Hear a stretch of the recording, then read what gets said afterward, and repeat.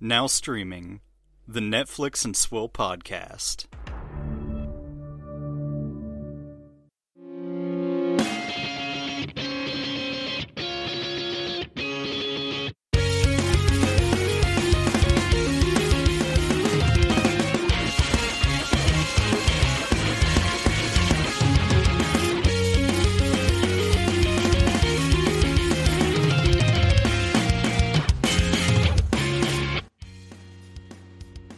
Hello, ladies and gentlemen. Welcome to Netflix and Swill podcast, your source for Netflix news, reviews, and booze. I'm Caleb. And I like to stack triggers. And I've really gotten quite good at using the stack to fuck people over and destroy their precious little plans. It's true. How are you, friend?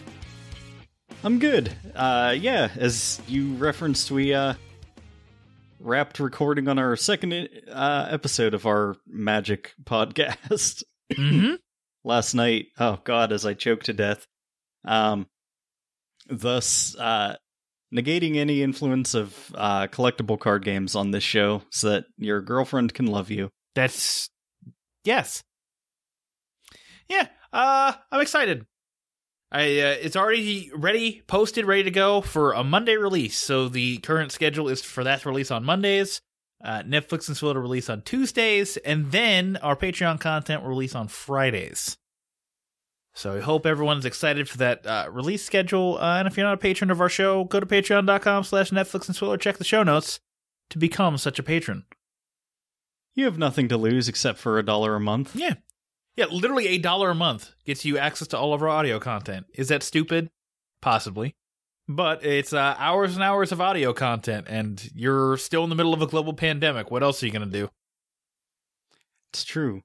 How are you? Big mad. Big mad. Well, you saw me melt down this morning, basically. I don't want to talk about it too much, but yes, your boy lost 8 games in a row on Magic Arena, and he was fucking fuming about it. It's true. Card game hard and luck bad. It's true. We'll likely talk about it on the next episode of Stacking Triggers, but yeah. Now all I want to do is just make jank decks and be like, fuck this game. It's kind of the best way to do it. You know, I keep wanting to talk about Magic, but then I'm like, I shouldn't do that. We have a whole podcast dedicated to exactly that thing. Mark Rosewater's got his claws in you. You're becoming obsessed. Yeah. Well, I still have like a good amount of cards up in my house. My parents' house now, in Pittsburgh. And I'm missing those cards right now. I would like them. Mom, that doesn't mean you have to send them to me. But I would like to get them at some point, which would most likely require me going to Pittsburgh, which I was going to get them all when that happened. But, you know, global pandemic, Texas can't keep its borders shut. Texas can't not have no mask mandates, you know. A whole thing. Yeah. Everyone has to continue spreading a virus. Yeah. So we'll see whether the vaccine rollout is effective at controlling the disease. I don't know. I saw something kind of funny, like the winter storm in Texas, left many Texans still alive, and steps are being taken to correct this, as Governor Cuomo, the absolute dickhead, decided to open Texas fully. I don't know. I just don't know how you look at this whole thing and go, oh, everything's fine. And then like a day later, Abbott goes, oh, these illegal immigrants are bringing the COVID vaccine, or like the COVID virus into our country through our state. And it's like, yeah, you know what would help prevent, like, if that was true in the first place, which is, it's not, like, you know what would help prevent that? Masks. I kind of enjoyed a meme that I saw today. It was like, fucking people, I guess, now are saying that, like, the COVID vaccine will turn men gay. So it's a fucking weird world. You know, because that's a problem. You know, men being gay, 100% a problem. Yeah. They're putting chemicals in the water that turn the friggin' frogs gay. Oh, man. They'll do anything to convince the uneducated what big government's doing to them is bad. Meanwhile, the people who are telling them this shit is part of big government. All right. Well, a couple things before we move on to later in the show. We talked about stacking triggers. Rabbit Ears had a Veronica Mars episode where Ashley talked to Liz from Movie Reviews and 20 Qs about that show, which is almost entirely on Hulu right now, except for the movie, which is on HBO Max for some reason. So watch it on those platforms and then listen to the show because it's great. It is great. And then we got an Apple Podcast review from a wonderful friend. This comes from Nick Haskins. Never heard of this person before. Your go-to source for Netflix. These are two of the greatest dudes I know. I had the honor of being their friend for many years now. Okay, stalker. And when they started the show, I never envisioned it growing into what it has. It's so entertaining, and even more so because they do it all their way. It is also the only place you ever need to go to know what's on Netflix. That's not true. What's on Netflix.com is better for that. Looking forward to seeing what you do in the future, my friends. Thanks for years of incredible memories. So that comes from Nick, who is our friend, and we appreciate him. You too can be our friend if you drop us a review on Apple Podcasts. We're now at 50 ratings on the US client. So, big +1 there. Weren't we going to do a Sharknado movie when we hit that? It was going to be the final one. Yeah, there's still a Sharknado movie we haven't done. But that was also in 2018 that we said that, and you guys fucked that up royally. Are we still going to do it? Probably. Yeah, maybe. So yeah, do all those things. Thanks, Nick, and thanks whoever left the random rating. Whoever that was, I appreciate you. All right. Do you have any swill this week? I do. Okay. Well, then we'll do What's Your Swill, because I'm just drinking water. Can we please get some alcohol into my mouth? He hates these cans! Stay away from the can! I am drinking The Dreaming Tree. This is a Crush Red Wine California 2018. An exciting collaboration between, and I didn't know this when I bought the bottle, Dave Matthews and award-winning winemaker Sean McKenzie. The Dreaming Tree captures the spirit of California's wine country. Crush is a special blend hand-selected from our favorite varieties. This wine pulls you in with notes of smoky berry and a pop of raspberry jam. Around the dinner table or out on the patio, it's a wine you're going to want to share with your favorite people. That's fine. Yeah. And if you don't buy it, you'll maybe still get it, because Dave Matthews will dump it out of his tour bus over a bridge. What's this now? Dave Matthews Band got in trouble some years back because they emptied the toilets on their tour bus over the side of a bridge. That sounds like something would happen in a road trip comedy. That's nothing new, because like Dave Matthews has been forcing his shit on us for years. So true. Yeah, it's a fine wine. I got something because I made basically like a broke ass bolognese at home, and it was like with sausage, and I was like, I'm looking for something that pairs with bolognese, and it's like, hey, look for red wines that are like these. So I looked in my local grocer, and they didn't have any of the red wines like these. So I'm like, this is red wine. I'll just use this. Well, all right. Let's get into some Netflix news. Oh, shit, it's mail time. Well, Caleb, I don't know if you know this, but the Streisand effect is very real. Because Taylor Swift called out Ginny and Georgia. It's a new Netflix original series that we saw a trailer to and just went, whatever. For making a joke at her expense. The joke is basically like that Taylor Swift dates a lot of guys. Mm-hmm. She stays out too late, goes on too many dates. That's what people say. Ooh, ooh, that's what people say. Using her own words against her. But I keep grooving. Can't stop, won't stop moving. Gerald has such a huge fucking boner right now. But Gerald has a very confused boner because I did a podcast with him earlier this week that's up on his Patreon right now. And anytime he mentioned Taylor Swift, I just went Ginny and Georgia season 2 because that's how everything is trending. The show is trending up on the Netflix top 10 charts after its release. But since Taylor Swift's tweet, the series has been the number one series on all of Netflix, according to what's on Netflix.com's global aggregate, like of their top of like Netflix's top 10. So like they have like an overall top 10 list combining like all the other top 10 lists in from all the different other countries. And Ginny and Georgia has been number one since Monday. So it has likely been the number one show on Netflix for the last week, which means season 2, here we come. Yeah, that's true. Presumably with more Taylor Swift jokes so they can get some more free promotion. Mm-hmm. Yeah. I don't know why shows just don't do this now.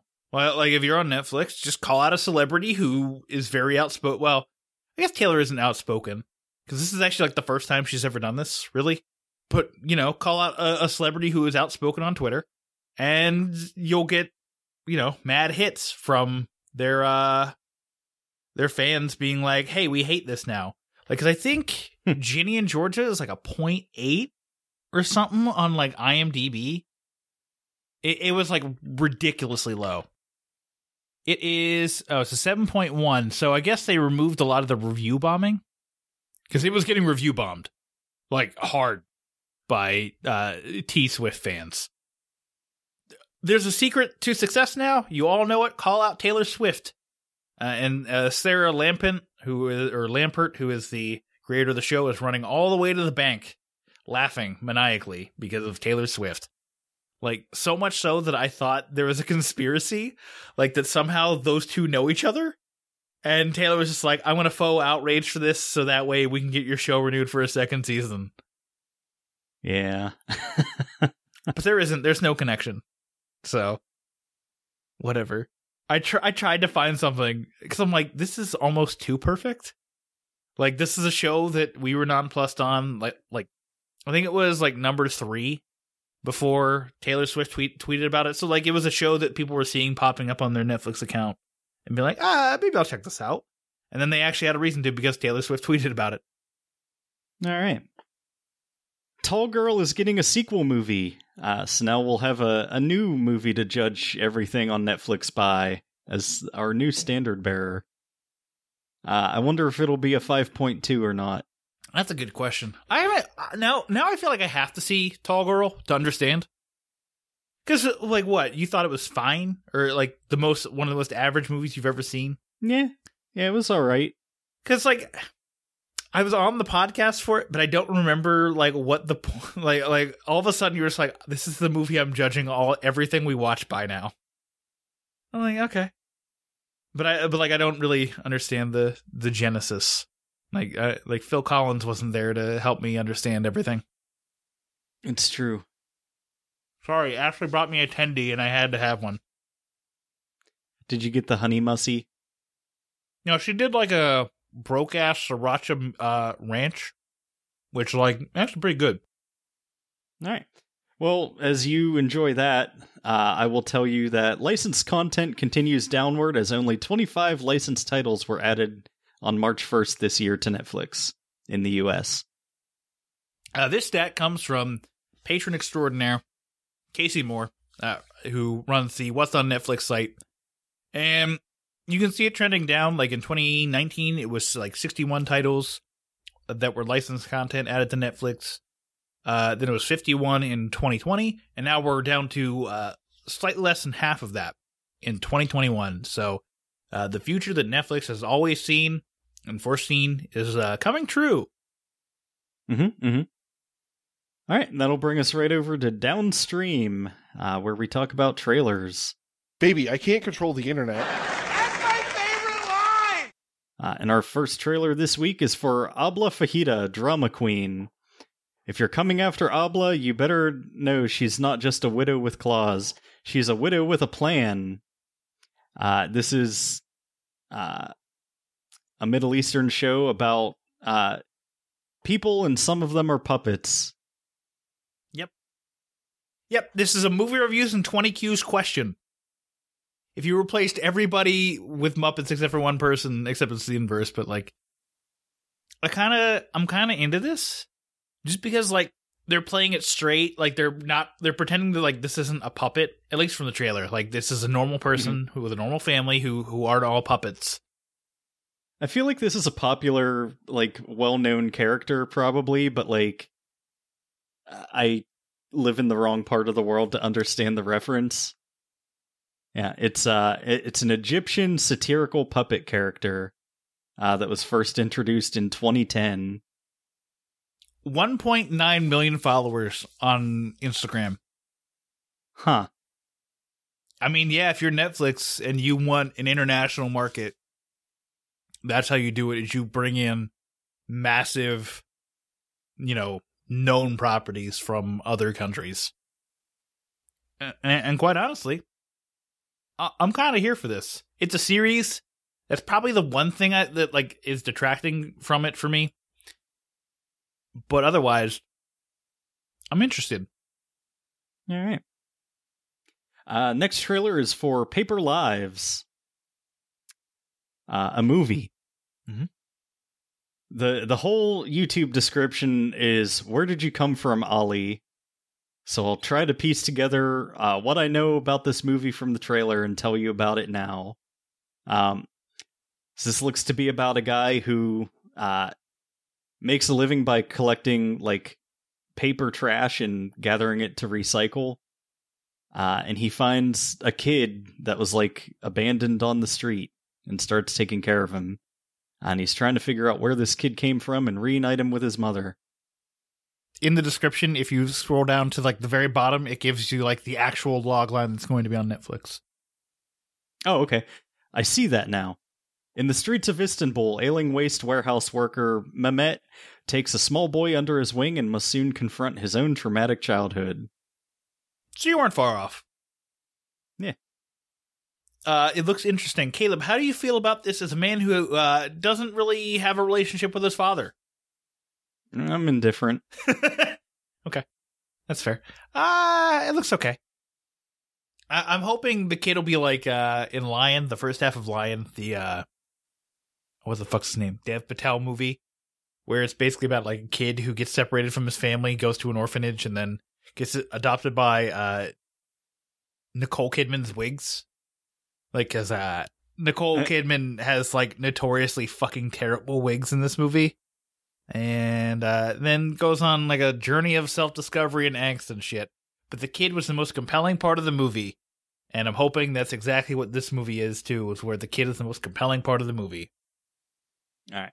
I want you to take point on this next one. Bad Trip. This stars Eric Andre, Lil Rel Howery, and Tiffany Haddish. Real pranks, real people, real movie. From one of the guys that brought you Jackass and Bad Grandpa, this hidden camera comedy follows two best friends as they go on a cross-country road trip full of hilarious, inventive pranks. Why is there a comma there? Whatever. Oxford comma. It's separating. Yeah, different adjectives modifying the same noun. So okay. Hilarious, inventive pranks. Pulling its real-life audience into the mayhem. Bad Trip stars all the people I said before and Michaela Conlon. It's directed by Kitao Sakurai. Sakurai is a famous Japanese game developer, except that's not this guy, because it's just not. Look, this is probably going to be a throwaway comedy that I'm never going to remember. Like, Ashley and I watched Barb and Star go to Del Vista, whatever it is. I can't remember the title of the movie now, but like Vista Del Mar, that's it. And like that movie, I enjoyed it while I was watching it. And then oh, I forgot everything about the movie. This is going to be that kind of movie where I'm going to enjoy it while I'm watching it, and then I'm going to forget literally everything about it. What about you? Well, Eric Andre is obsessed with showing off his penis, so he's going to be naked in a lot of this. Next trailer is for Thunder Force. In a world where supervillains are commonplace, two estranged childhood best friends reunite after one devises a treatment that gives them powers to protect their city. This stars Melissa McCarthy and Octavia Spencer.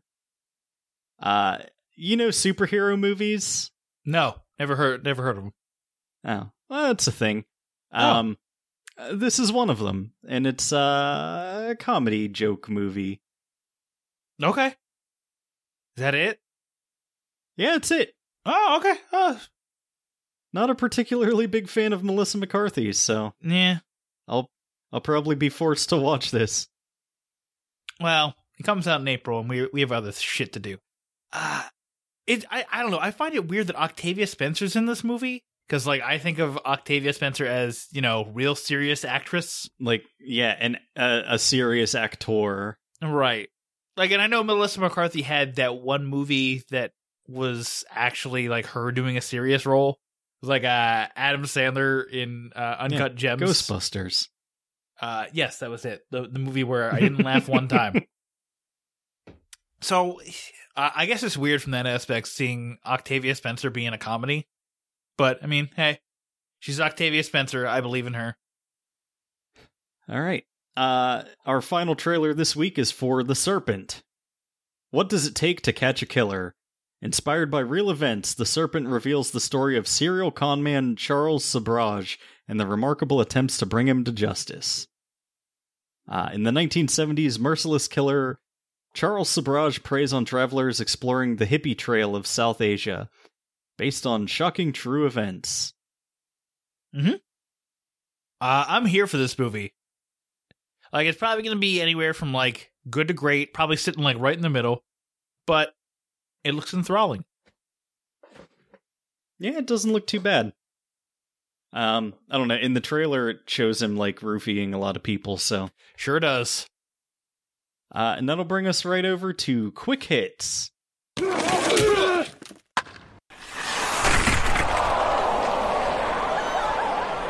Dan, did you watch anything cool this week? Kinda. I watched Community. Like, Ashley maybe watched the Paintball episode, which was, like... Well, the second Paintball episodes. Which is, like... second season, where, like, the prize is $100,000, and... the first episode is basically... Fistful of Dollars, which I have never seen, but, like... I looked at all the characters, and they're all dressed like Western characters. Like, Abed is you know, Clint Eastwood in Fistful of Dollars. And, Donald Glover is it Cleveland Little? Is that who, Blazing Saddles main character? Yeah. Yep. He's dressed like Cleveland Little. And there's other people, like Allison Brie, like, allow me to be a man for a minute, but good God. That's all I'm going to say is good God. To not sound like Gerald for 2 minutes. It's a good, fun episode. The second episode is basically Star Wars. And I kind of think it's funny because, like, Abed is, like, wearing a white shirt, and then, like, he goes over to Starburns and is like, hey, give me your vest. And Allison Brie's like, why are you taking Starburns' vest? And he's like, I want to become Han Solo before Jeff takes it by, like falling into it, basically. Because Joel McHale's character is basically just, like, a lackadaisical, reluctant hero type. And that's basically Han Solo in, the first Star Wars movie, which is episode 4. So he wants to claim the Han Solo role before Jeff does, and he does it. Other than that, like, it's a whatever episode. I wasn't super into that episode. Not because of the Star Wars-ness to it, but because I just don't think it's well written and fun. The Western motif was far more interesting. I don't know. There's there's an episode where they play D&D that I think Netflix pulled it off their server because I think it's Abed does blackface because he's playing a drow. It's Ken Jeong. Oh, okay. Yeah, he paints himself black because he's playing a dark elf. Mm-hmm. And Shirley goes, "You're racist." Yeah. I don't know. I know this because I had to hear about it because my one friend is a fan of this show and was freaking out about it. Hey, you know what that one friend could do? Go buy the DVD. There it is. That's it. That's the number one answer. With 100 points. He wins Family Feud. If you don't like people removing shit from streaming services, buy the DVDs. It's weird for me to be on a podcast about a streaming service, but saying this, but buy physical media if you want to preserve things for yourself. Yeah. I'm still sour that they didn't do a season 3 like old-timey video cassette packaging release for Stranger Things 3. Because I want the full set. That was really weird, actually. It must not have sold? Yeah, I don't know. Probably not. So what do you think about Community overall? Was Dan Harmon funny before he started turning characters into pickles? Yeah. Look, I think Dan Harmon's just generally funny. But like Ashley, like I'm not watching as much as Ashley is. Like Ashley's watching through it. As she watches Modern Family on Hulu, like she goes between the streaming services and does her own thing. But like, it's weird because like the other thing is like the paintball episodes were directed by Joe Russo, so like it's kind of surreal being like this guy directed the paintball episodes to Community and then just goes and directs like fucking Captain America Winter Soldier, which is amongst like the best comic book movies ever made. And like you can kind of see it from that aspect, but like it's just kind of like one of those surreal things you look at and go, huh. But yeah, like Dan Harmon's fine. Yeah. What did you watch? I liked him most as the proprietor of Frank's Swords. I will never get over the fact that the creators of Rick and Morty appeared in a nonsense internet television show called Cautionary Tales of Swords. Well, yeah, I think Dan Harmon and Justin Roiland were both like founding members of Channel 101, so did a bunch of goofy shit. Yeah. I watched The Naked Gun from the Files of Police Squad. It's a slapstick comedy about incompetent police detective Frank Drebin trying to foil an attempt to assassinate Queen Elizabeth II. Stars Leslie Nielsen. Now, how many times have you been called Shirley since? None so far. Surely you can't be serious.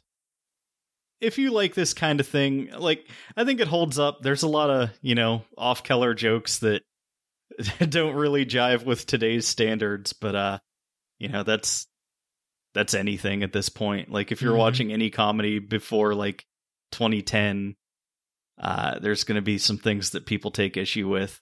But that's fine. You can kind of view it for what it is, I guess.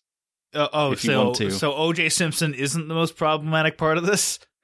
The only thing that O.J. Simpson is guilty of is stealing the show in this movie. Really?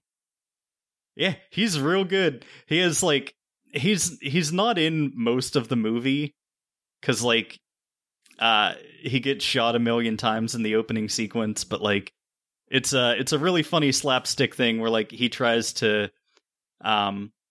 bust a bunch of drug dealers on a boat, and he's like, police, freeze, like, drop your guns, and there's like 10 of them, and like one of the guys drops his gun, and all the other criminals look at him like, are you fucking serious?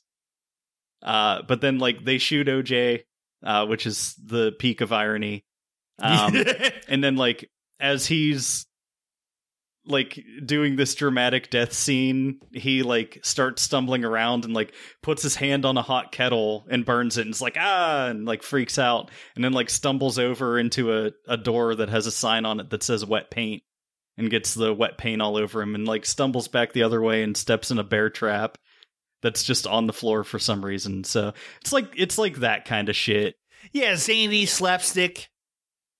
Yeah, they don't really do comedy like this anymore. It was just like, you know, that larger than life fucking, like, I don't know.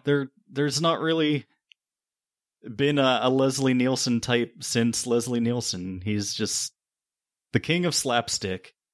Well, we say that, but like he really got into that later, like really late into his career. And then like, cause he was like a really serious, like, serious actor before that.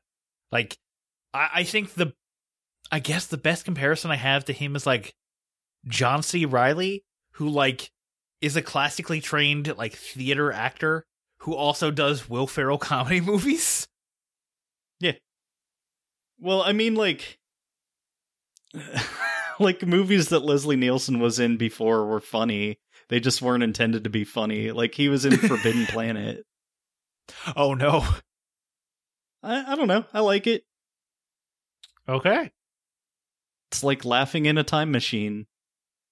Yeah. That's how I feel about watching Blazing Saddles half the time. Yeah. Blazing Saddles absolutely holds up. I'm sure well, I'd be interested to see like somebody from, and I can't believe I'm going to say this phrase, the younger generation watching this for the first time and seeing what they think. Like, and if they understand like the comedic irony of everything. Yeah. Well, like I feel like just immediately people that weren't alive, at least like in the 80s, probably wouldn't even know what to do with this movie. Because the opening scene is Leslie Nielsen beating the shit out of like all of America's enemies at the time. So he like is fighting Gorbachev and fucking Yasser Arafat. And like, I don't know, like millennials don't know who those people are. All right, so considering the fact that I was only alive for 5 months out of 120 in the 1980s, I will report back to you and let you know. All right, cool. The other thing I watched was Biggie, I Got a Story to Tell, which is the new music biopic that is on Netflix about Biggie Smalls. Okay. This is kind of like archival footage and interviews with his friends and family members, and just kind of tells his story about his life on the streets and the rise of his music career and his life and death and his legacy. And this was really good. I liked it. I liked it a lot. It's a documentary about a dude's life. Like, I don't know how to really like explain it other than just like go tell you to go watch it, but like right, you're either interested in Biggie or you're not. Yeah. So if you like Notorious B.I.G., go watch this. I definitely recommend it. And quite by accident, I was wearing my Biggie Smalls shirt at the time. Like I just threw it on and I looked down and I was like, huh, all right. Huh. Now here's the real question. How many times did they use footage from Luke Cage where it's somebody standing in front of the Biggie picture with the crown on their head? Never. Not once. Damn it. You can call me Biggie's first album because I'm ready to die. Big fucking yikes. Well, is there anything else you want to say about Biggie? No, 4 stars. It's actually really good. Okay. It's a documentary about a man I have no connection to, so unfortunately I probably won't watch it. With that, time to cut into a quick break, and when we come back from said break, we are going to be joined by Ashley, the Bubby, host of the Rabbit Ears TV podcast, to discuss Moxie. The Netflix and Swill podcast is brought to you by our patrons, Gerald Morris, Bill Sutton, Nick Haskins, Ashley, the Bubby Gorski, Ben Kiefer, Paul Prezula, Daniel Henderson, Julio Oliveira, Jimmy Della Rosa, Chris Yaney, Brianna Petty, Nate Wade, Alan Gallerisi, Duty Dutram, Casey Moore, The Nerd Revert, and Dan's mom. If you would like to become a patron of the show, find us at netflixandswill.com/Patreon. Buy some shit. Visit netflixandswill.com/merch. Leave a review and tell me how good I'm getting at public speaking. Visit netflixandswill.com/Apple Podcasts. Thanks for letting us live our dreams of being professional idiots. We now return you to your regularly scheduled banter. Welcome back, everybody. Caleb, we are, of course, joined by the Bubby from the Rabbit Ears TV podcast to talk about Moxie. Hello. My ears are really ringing from what you said right before we started recording. That really fucking hurt. What? Quiet you. I'm trying to do the IMDb point by point here. Moxie is a brand new comedy drama music film. An hour and 51 minutes, rated PG-13. It's a 6.7 out of 10 on IMDb. Fed up with the sexist and toxic status quo at her high school, a shy 16-year-old finds inspiration from her mother's rebellious past and anonymously publishes a zine that sparks a school-wide coming-of-age revolution. This is directed by Amy Poehler and stars Hadley Robinson. Ashley, welcome to the podcast. Thank you. I didn't know if I was allowed to talk yet. Well, you are a woman, and you have to listen to us and when we say to do things. That's not Moxie, Dan. That's not Moxie. I'm getting everyone into the heightened state of reality that seemingly Moxie takes place in. Yeah, where it's all women's news and all women's issues all the time. I'm going to hold you down and draw a bunch of hearts and stars on your hands. So, Bubby, since you are the guest, what did you think of Moxie? Overall, I think the message is good, but I feel like the movie itself is a little heavy-handed. Like, the amount of triggered that I was not then satisfied by the end of it, if that makes sense. Yes. That is the briefest opening salvo we've ever had on this podcast. I appreciate you. You're welcome. All right. Well, everyone else take notes. Caleb, what did you think?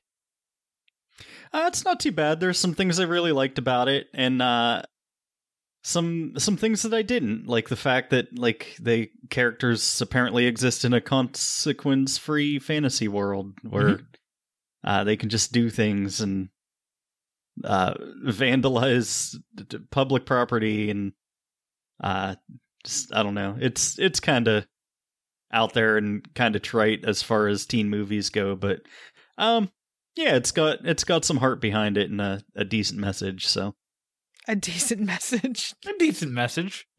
You know, don't sexually harass women. Treat them like people. Yeah, that's an okay message. We'll get behind that half-assed. Yeah, don't harass women. Don't rape. Don't be Shia LaBeouf, we're talking to you. Piece of shit. So. Right? Has anybody actually tried sitting down with Shia LaBeouf, taping his eyes open and watching Moxie with him? Parents, haven't you tried just sitting down with your children and hitting them? This guy gets it. I just don't know how to get my kids to behave. Well, have you tried beating their ass? As for me, yeah, I'm pretty much with you guys. Like, it's a solid movie, has a good message behind it. Possibly a bit heavy-handed at times, especially when, you know, there's an all-women's news channel on in the background for some reason with a male newscaster. Although I think that was on purpose. He's a woke woman's newscaster. Yeah, it's a heightened reality, like, or at least it seems like a heightened reality. I'm sure this is actually someone's real nightmare. And if that's the case, good fucking dear sweet Jesus. No kidding. I will say, like, I don't know if you want me to talk anymore, like, about stuff or if you want to lead a conversation somewhere, but it was nice to have a male, like, I guess, protagonist that we didn't have to be cringy of it all during the whole movie. Yeah, I'm glad that he didn't turn out to actually secretly be a giant creep. I was very worried during the visit to the funeral home, because I'm like, oh no. Like it's like, oh man, this guy is like haloed. He's like, I don't say the perfect guy, but like he's the ideal man in this situation. I was waiting for him to do a Louis C.K. and pull out his penis. Right, exactly. And when that didn't happen, I went, okay, we're safe. Good. Yeah, he was great, and Amy Poehler was a fucking awesome mom. I loved her. She could have been an ally throughout this movie, but instead, like, fucking 16-year-old girl couldn't talk to her mom, and therefore went through all the struggle alone, seemingly, even though she had a bunch of people supporting her the whole time. Amy Poehler's, like, only crime is trying to get dicked down by Agent Coulson, so... Mm-hmm. Nobody's mad at that. She needed some action. She said it. She's not ashamed. Yeah. What did everybody think of our protagonist? I felt like maybe it's the writing of the movie or maybe it was her acting, but I felt like her reaction to certain motivations in the movie were really extreme and kind of like, I don't know, it was like, it threw me a little bit. She felt kind of like a flip-flopper, like she just blew wherever the wind took her, kind of, and then chose to get really fucking up in arms about stuff without any real seeming motivation behind it. I'm actually okay with her not, like, having something happen to her in order to get behind a cause. Like, it shows that she has empathy, and that to get behind something doesn't mean you have to have it happen to you too. Like, she's just like, no, keep your head down. And her friend eventually is like, no, I'm going to keep my head up and I'm going to fight this. And she's like, I never thought about that before. And then she begins this whole zine cause, which, cool. Yeah. She starts a grassroots feminist revolution in her high school. And then goes way fucking overboard when shit doesn't go her way immediately. I don't know. It like the movie I think is pretty well paced. Like you don't really win. You just do a little bit better each time. You know, it's an iterative process, and she makes her mistakes along the way, and hopefully learns to do better. So yeah, I thought her whole arc was fine. I always love the Black Game of Life reference from Family Guy. Yeah. Oh, you never win. You just do a little better each time. Oh, I didn't know that's what that was. Yes. No need to explain it anymore. What was everyone's thoughts on Claudia's arc and what she had to go through, and the eventual realization that Vivian was, kind of an asshole? I mean, it's kind of nice to not have it just focus on, like, only women. Like, all women are equally oppressed, because, like, there's different struggles within the different minorities and different fucking races and stuff like that. So for you to be like, oh, we only have just the same struggles, it's a little bit naive to think. So it was nice for them to bring that up in the movie and kind of, like, be like, yo, there's more to everybody else's story than just this one thing. Yeah. And that's, like, really... It kind of shows, like, an understanding of third wave feminism, because it's more about, like, encompassing these broader issues of, like, race and gender politics, and, like, trying to make things better for everybody, not just, like, one group specifically. Because, like, I don't know, like, first wave feminism was like, hey, we want to be able to vote. And then, but it was, like, these things that specifically were to benefit white women. Mm-hmm. But then, like, it kind of expanded out from that. So, like, I don't know. Like, there's some pretty good examples, I think, of representation in this. Like, one of the Moxie girls is just, like, a trans character, and they never, like, show her being harassed for it, or, like, like, they don't accept her or whatever. Like, she's just one of them there. Wait, who? It's the one with the roots, the one who was like, they won't call me by my new name, the one who's auditioning for Little Shop of Horrors. Yeah. Oh! Yeah. I didn't pick up on that. Yeah, it was subtle, but yeah. Huh. Okay.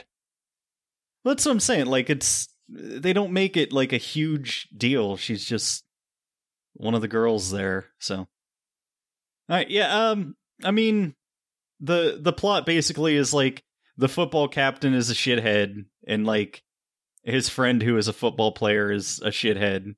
But, like, the school, like, all the kids make a list, like, most bangable and best ass and all this stuff and send it out to everybody, and like the school principal won't do anything about it. She's like, oh, that's social media. I don't understand it.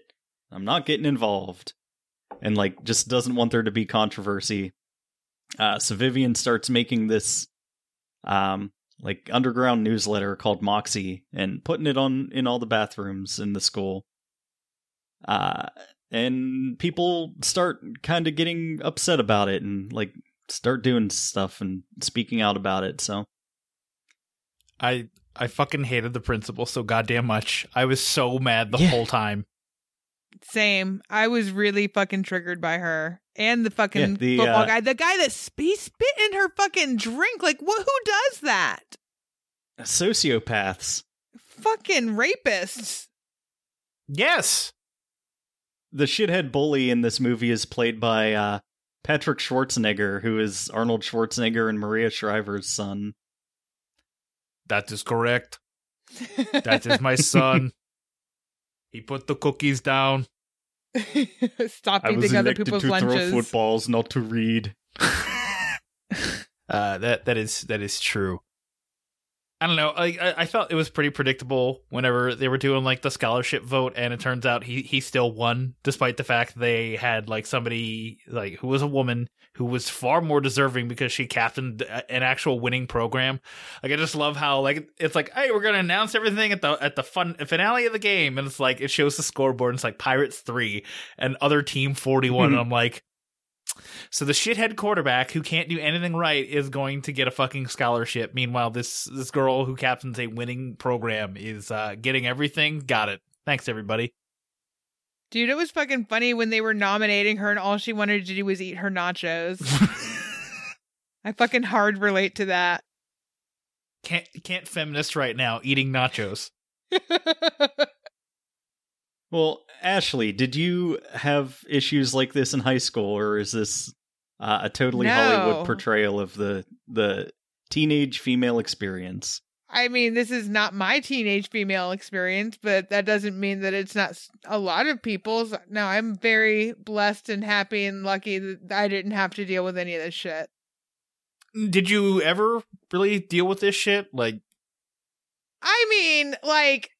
being harassed, yes, like especially in the restaurant industry, like a lot of people feel like they can talk to people like women or whatever, however the fuck they want, like customers and kitchen employees. Like there's been a lot of shit that's come out of people's mouths that is not appropriate, and like yes, of course, I feel like most women deal with and then like the whole having to like smile it off and like that. Yeah, it's fucking annoying, and it pissed me off seeing this movie.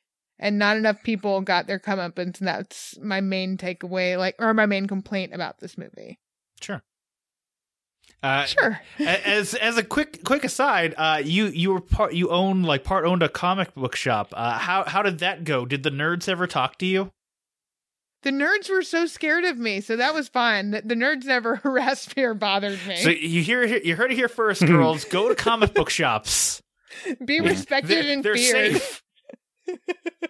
Well, like, I don't know, the dudes that came into the comic book shop probably went home and were angry that you didn't sleep with them, even though they wouldn't talk to you. Yeah, I guess that's true. true. I don't have to know about that, so that's not part of my struggle. I will say, however, there is some fucking Lou Ferrigno is an asshole and a womanizer. So interesting. That's true. The geeks are safe and the celebrities are not. Is there any other thoughts before we talk about the very end of the movie, which involves certain new storylines and then a thing happening? Nah, man. I don't know. Like I said, it's fairly like paint by numbers teen movie. I don't know. Like it's typical teen drama. Like it's a tall girl type. Like oh no. I don't like what this is. I'm a girl who's tired of being judged by my appearance or, whatever. And, it kind of fills in the blanks from there. I don't know. But like I said, it's competently made. Like it achieves its end goal, I guess, of getting you on board with these characters. And telling, the story that they're trying to tell and making their point. So I do actually have one other thing to say. Like, I kind of already touched on it before, but like, Seth is an interesting character to look at in terms of like boys and how they could/should be versus like Mitchell's, like how all boys think it's like cool to act or like want to like bro down, but like that's the actual cool way to act and how to like succeed and like have good things happen in your life is to be a decent human being and not a fucking asshole. So it's nice to see that kind of like subtly, or maybe not so subtly, fucking shown throughout the movie. Being respectful is cool. Yes. Yeah, if you treat women like they're human beings, you're doing the good things. My favorite character and like my low-key like superstar of the movie is the old dude who works at the Kinko's where she makes the copies of it. He is just the best character and just like so pleased to be helping her print her zine to distribute at school. Yeah, I love when she's printing the last one. He's like, go get him. And I'm like, oh, he really does care. Because it just seemed like before he was like that employee that's like, yeah, this is a thing that's happening around me. Sure. All right. What would everyone rate this? Ashley, you first. 3 out of 5. 3 stars. Okay. Caleb? I'd say 3.5. It's good. It's a good movie. Yeah, I really am stuck in between you two. Cause that's what I wanted to do, is like in between 3 and 3.5, but that doesn't exist. Yeah, I'll round up. I'll go 3.5. So the woman on the podcast is the least high on this and therefore is not a real feminist. Or I'm able to judge the movie as a movie and not be scared to give it a lower score because I have a penis. I mean, yeah, probably. Well, I mean, I don't really have much of a penis. Then it moves into spoilers where we talk about the very end of the movie. So if you want to know about shocking revelations, skip ahead now to not this segment and watch the movie instead. Let me just play the ending for you. No, I don't want to see how it ends. Okay, I could describe it. Imagine you're in a room. No, I don't want to know how it ends. I haven't seen the beginning. Yeah, but the ending is awesome. So if I could just Son play of a bitch, this is what you always do. You always spoil stuff for me. No, I don't. And if I could just play the ending for you real quick, then we'll discuss that. Motherfucker, you always spoil everything before I get a chance to see it. Okay, you sound like a crazy person right now. So, Catherine Langford's sister is in this movie, and she plays a cheerleader who gets voted to be most bangable. Her name is Emma. And at the very end of the movie, somebody writes an anonymous note that says, like, hey, I was raped, and Moxie can help me do something about this because they seem like a very good support group. So they stage a walkout. Vivian paints rape port on the public sidewalk in front of the school. And smashes the principal's cool trophy. Yeah, her very phallic trophy. Because fuck the patriarchy. And then it's eventually revealed that Emma is the one who was raped by none other than high school quarterback himself, Mitchell. What a fucking douche. Yeah. Also, like, their like first period English teacher throughout all of this is like kind of a reluctant antagonist because like all this stuff's going on and he just doesn't know how to deal. Mm-hmm. So like they call him out and he's like, oh, and I see him being videotaped, so I'm just gonna go to the bathroom about something else. But like at the end of it, when they're doing the walkout, he's like, you know, if you do this, like there's consequences, and I'm washing my hands of the whole thing. And he holds his hands up and he has hearts and stars drawn on his hands, which was like the first kind of call to action that Moxie made about like showing support. So that got like a Tiger Woods fist pump from me. Yeah. He turned out to be pretty cool. But yeah, all the girls in the school walk out, and some guys. Mm-hmm. Yeah, including a 45-year-old Asian man. There was also the 35-year-old guy that was on the football team. There was some very age-inappropriate fucking extras on this movie. Yeah. Oh, speaking of extras, fucking Ethel Beavers at the like veterans like ward or whatever, when she was fucking power to the people in the back, like that was fucking awesome. Go Ethel. Go Ethel. It was a cool little bit part. Yeah. But yeah, and they kind of... Vivian reveals that she's Moxie. She started the whole thing and, like, addresses everybody, and, like, they all get a chance to stand up and, you know, say their part and how they're just over it. I'm going to say the most unsatisfying part of this movie is the principal doesn't even like fucking have any comeuppance or like get checked at all. She just goes, oh, I guess somebody got raped in my student body, and then goes and just all you see is Mitch get called to the office. That's the fucking end of that for them, and that's fucking unacceptable. It's literally like she walks up and she just goes, Mitchell. And it's just like the disappointment, the head shake, and it's like, rape? And anybody else rapist? Yeah. Not cool, man. He's white and upper middle class, so I'm assuming he gets away with it. Yeah, that sounds about right. Also, sounds about it's long white. past. Well, it's long past the point where they could do any kind of forensic proof or analysis.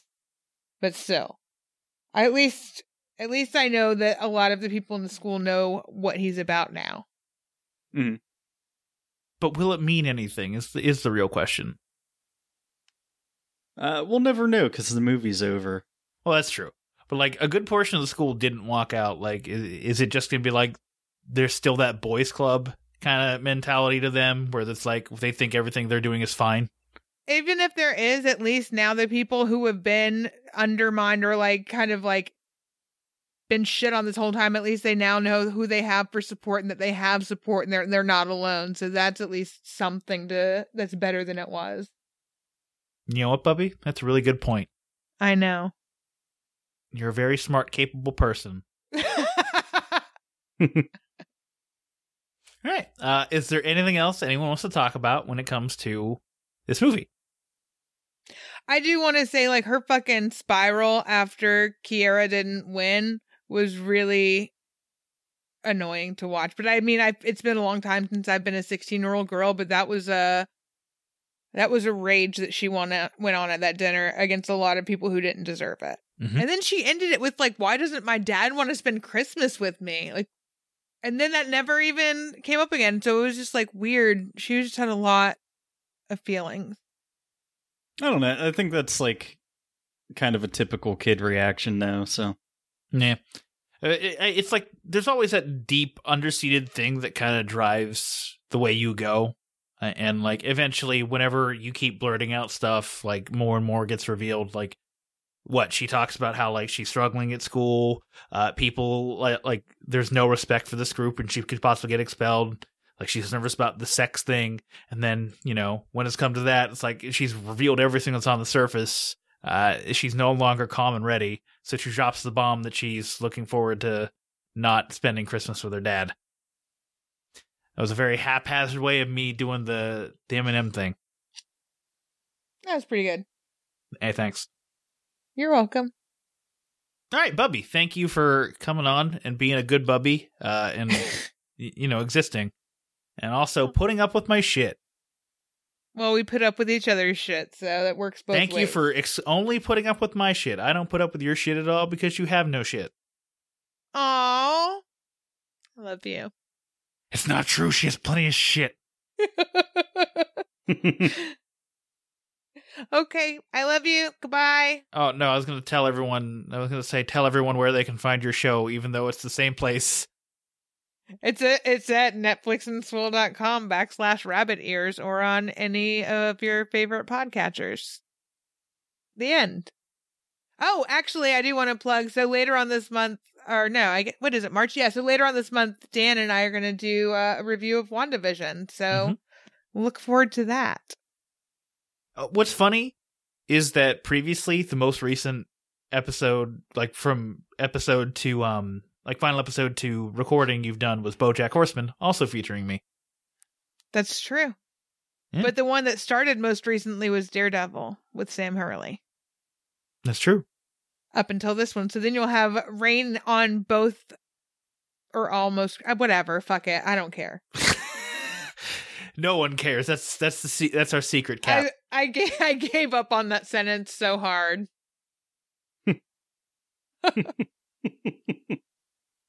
Oh, shit. Well, thanks for coming on, Ashley. It was fun. Thanks for including me in your 5-minute adventures. Next time Dexter wants to be featured, not just Anyang, so don't be a dickhead. I should have said that because Anyang was a two-headed beast, that the other head would be Dexter. Dexter, yes! But Aw. that was my mistake. That's sad. Bubba wants to be included next time. I'll think about it.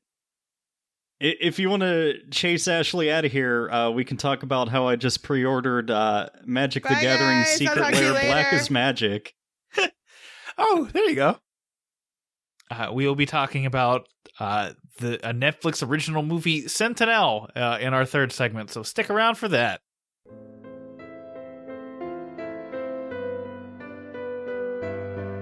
Hello, good morning, hi everyone. My name is Nicholas Haskins, and I host a weekly podcast called Nikolai's Kitchen, which is all about my personal journey inside the kitchen and out. Each week I explore my passion for food and share some positivity, and I break down a featured recipe for you to make at home. It's a show all about the ups and downs of cooking, baking, and living. I'm not a chef, I'm just a guy who loves cooking from scratch and trying to make a difference in the world. Tune in every Monday for a brand new episode on a podcatcher near you. Just remember, never stop believing in yourself. Thank you so much for coming on this journey with me.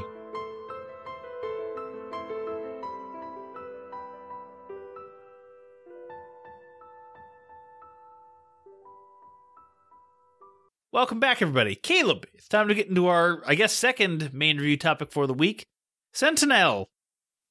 Sentinel is an action drama thriller film that is new on Netflix. It is a 4.8 out of 10 on IMDb, just shy of a tall girl. Transferred home after a traumatizing combat mission, a trained French soldier uses her lethal skills to hunt down the man who hurt her sister. This is a tight 80 minutes, which is the best thing about it. 100p. Dan, what did you think of Sentinel? This movie made me want to watch Taken again, which, like, I love Taken. Like, Taken, I recognize all of its flaws, but I still enjoy watching Taken. This movie so desperately wanted to be Taken, but just wasn't. Like, this movie's not good. Like, if there's anything it beats Taken in, it's the way it's shot. Because, like, they do a better job of hiding the stunt people in the scenes than Taken does. But otherwise, like, completely uninteresting protagonist. Plot, like, not plot beats, but, like, character traits that get, like, dropped, like, halfway through the movie in order to advance the plot through. And just be like, well, all we care about is the plot. Like, I don't want to get too much into it, but, like, she's an addict. And you know this because, like, she bounces her leg up and down, because that's the only way you can portray an addict in a movie anymore with, like, quote-unquote subtlety, is, like, they bounce their leg. But then that gets entirely dropped for the second half of the movie, which is just her going on, like, a rampage. So, This movie made me so angry because it's like, obviously she has PTSD, but they just, like, don't have her in any sort of counseling for it. Because, like, the beginning of the movie is her witnessing, like, a child suicide bomber. So, like, whenever the plot happens, like, she goes from zero to murder a psychopath, like, in a fucking New York second. Yes. There's one point in the first third of the movie where some kid is, like, holding his arms out like the suicide bomber kid was, and she gets all freaked out about it, and it's like, okay, more of that. Like, that adds interesting character depth to her. And then she's like, oh no, we totally forgot about that. We gotta have, like, murderness on the back end, where she goes to find her sister's rapist. Yeah, I don't know. It, like you said, it just doesn't really do anything with the character beyond, like, setting her up to be, like, this damaged badass. She's in, like, some sort of peacekeeping force. I don't know where this is supposed to take place, but like This there's is in just France. soldiers that but there's just like soldiers that patrol the town for some reason. With FAMASas. Yeah, with like full like live ammunition. I looked at this and I remember like my dad said maybe the funniest thing he's ever said to me, and it's not so much as funny as it is horrifying, but he's always said like, the second I see a tank rolling down the street I live on is the second I stop paying taxes, because that is exactly what my taxes are supposed to prevent. Right. And like this was like slightly a step off of, you know, a tank rolling down someone's street. Like there are people just chilling on a boardwalk, and all of a sudden you see 4 people in camouflage suits and FAMASas walking down the boardwalk, and it's like, what the fuck is this? Is this world that we're living in? It's pretty bad. Let me look at my notes and see if I have any more depth to this character that they were trying to extract and then forgot about. No, we pretty much touched on it. The only other thing was like when she went to the club, she had a good time, and then went home with some other woman, and that never gets explored again. Like, and not only does that not get explored again, like her relationship, or her potential relationship with that woman, although like it's like a, hey, will you call me? Oh yeah, sure, whatever. Obviously you're not calling that I don't person, know, it's but like just a booty call. She goes out to a club and goes dancing and then has sex. yeah, but like we don't get her feeling guilt for the fact that like her sister, like she and her sister went out to the club, her sister went off with some other people, and you know, she potentially feels responsible because she didn't follow her sister or anything like that. Like there's nothing around that night that she reflects on. She's always just, it's these people.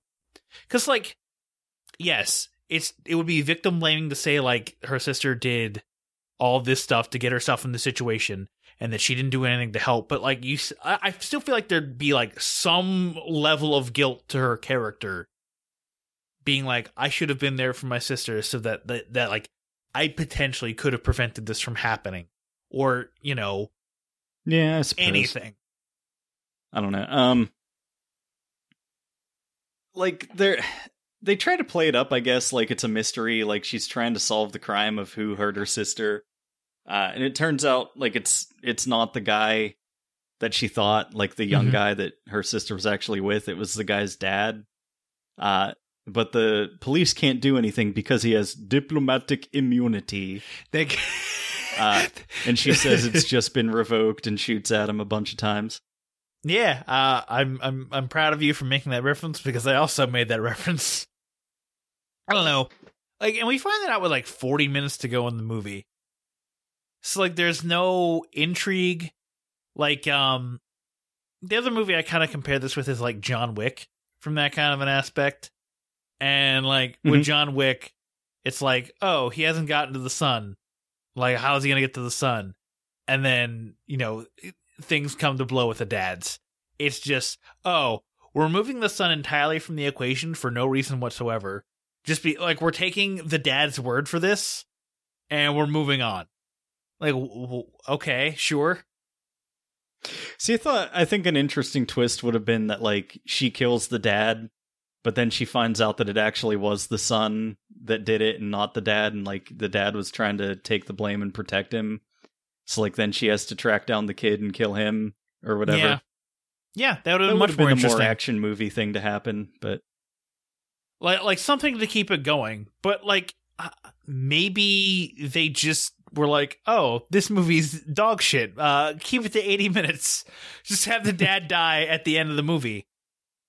Where, you know, she shows up to Dubai, which, like, I kind of like that part. She fucking gets him. Yeah. I don't mind that part because, like, she said at the beginning, like, I speak 5 languages. She uses, 2 of them throughout the entire movie.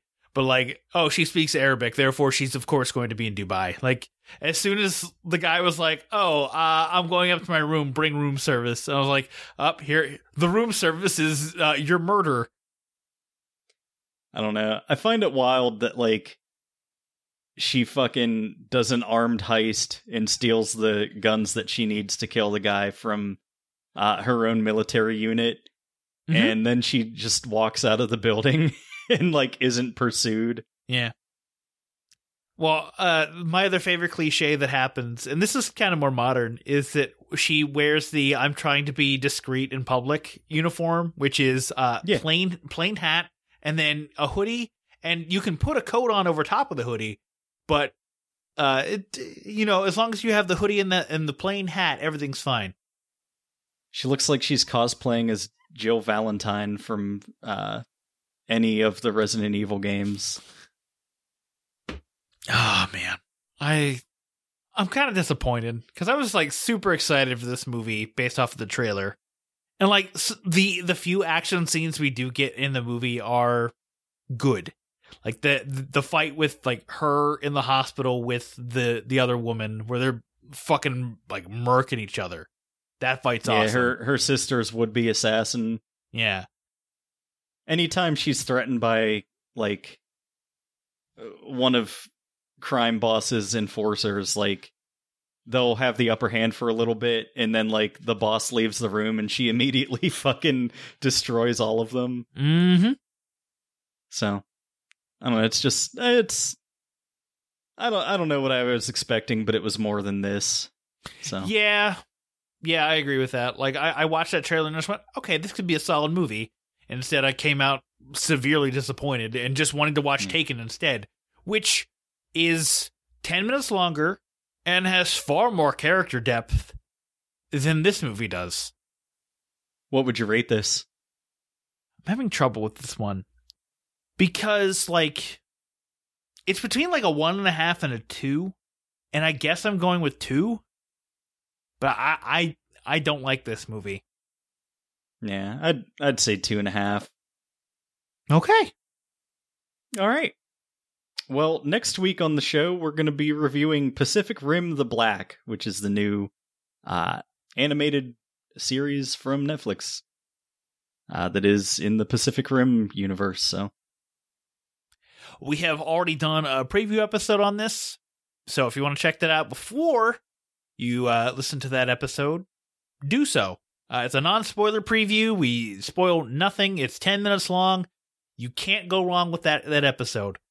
And on the back half of that, in the most ironic and not ironic is not the correct serendipitous is the correct term. Gerald from Two Peas on a Podcast has requested that we review the movie Creep, starring Mark Duplass. Is this a film adaptation of the Radiohead song? I'm going to say right now, if the Radiohead song doesn't appear in at least like 3 seconds of the movie, I'm going to be extremely angry. I'm excited to watch more of Pacific Rim: The Black. Yeah. Tell him stuff, Dan.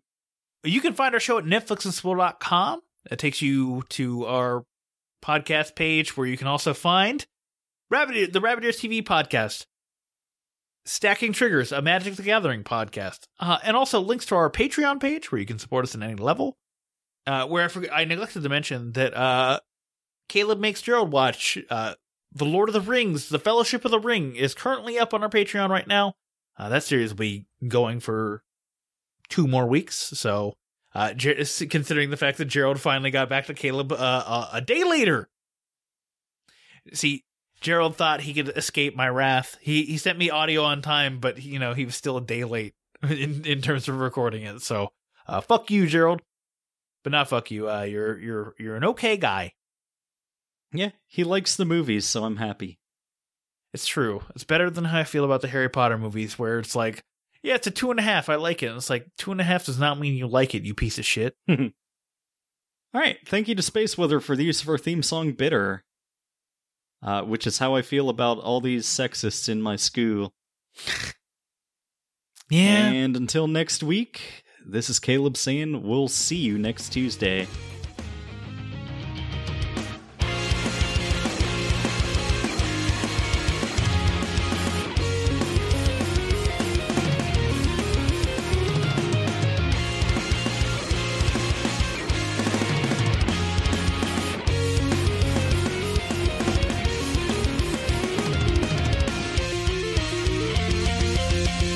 Netflix and Swill is an independent podcast. As such, we believe in the scrappy underdogs of the podcast world. If you're an indie podcast and would like us to run your promo on our show, please contact us. The little guys need to stick together. If you enjoy what we're doing, please consider leaving us a review on Apple Podcasts and telling a friend. The more we grow, the better the show will be. Thank you for being part of the Netflix and Swill family.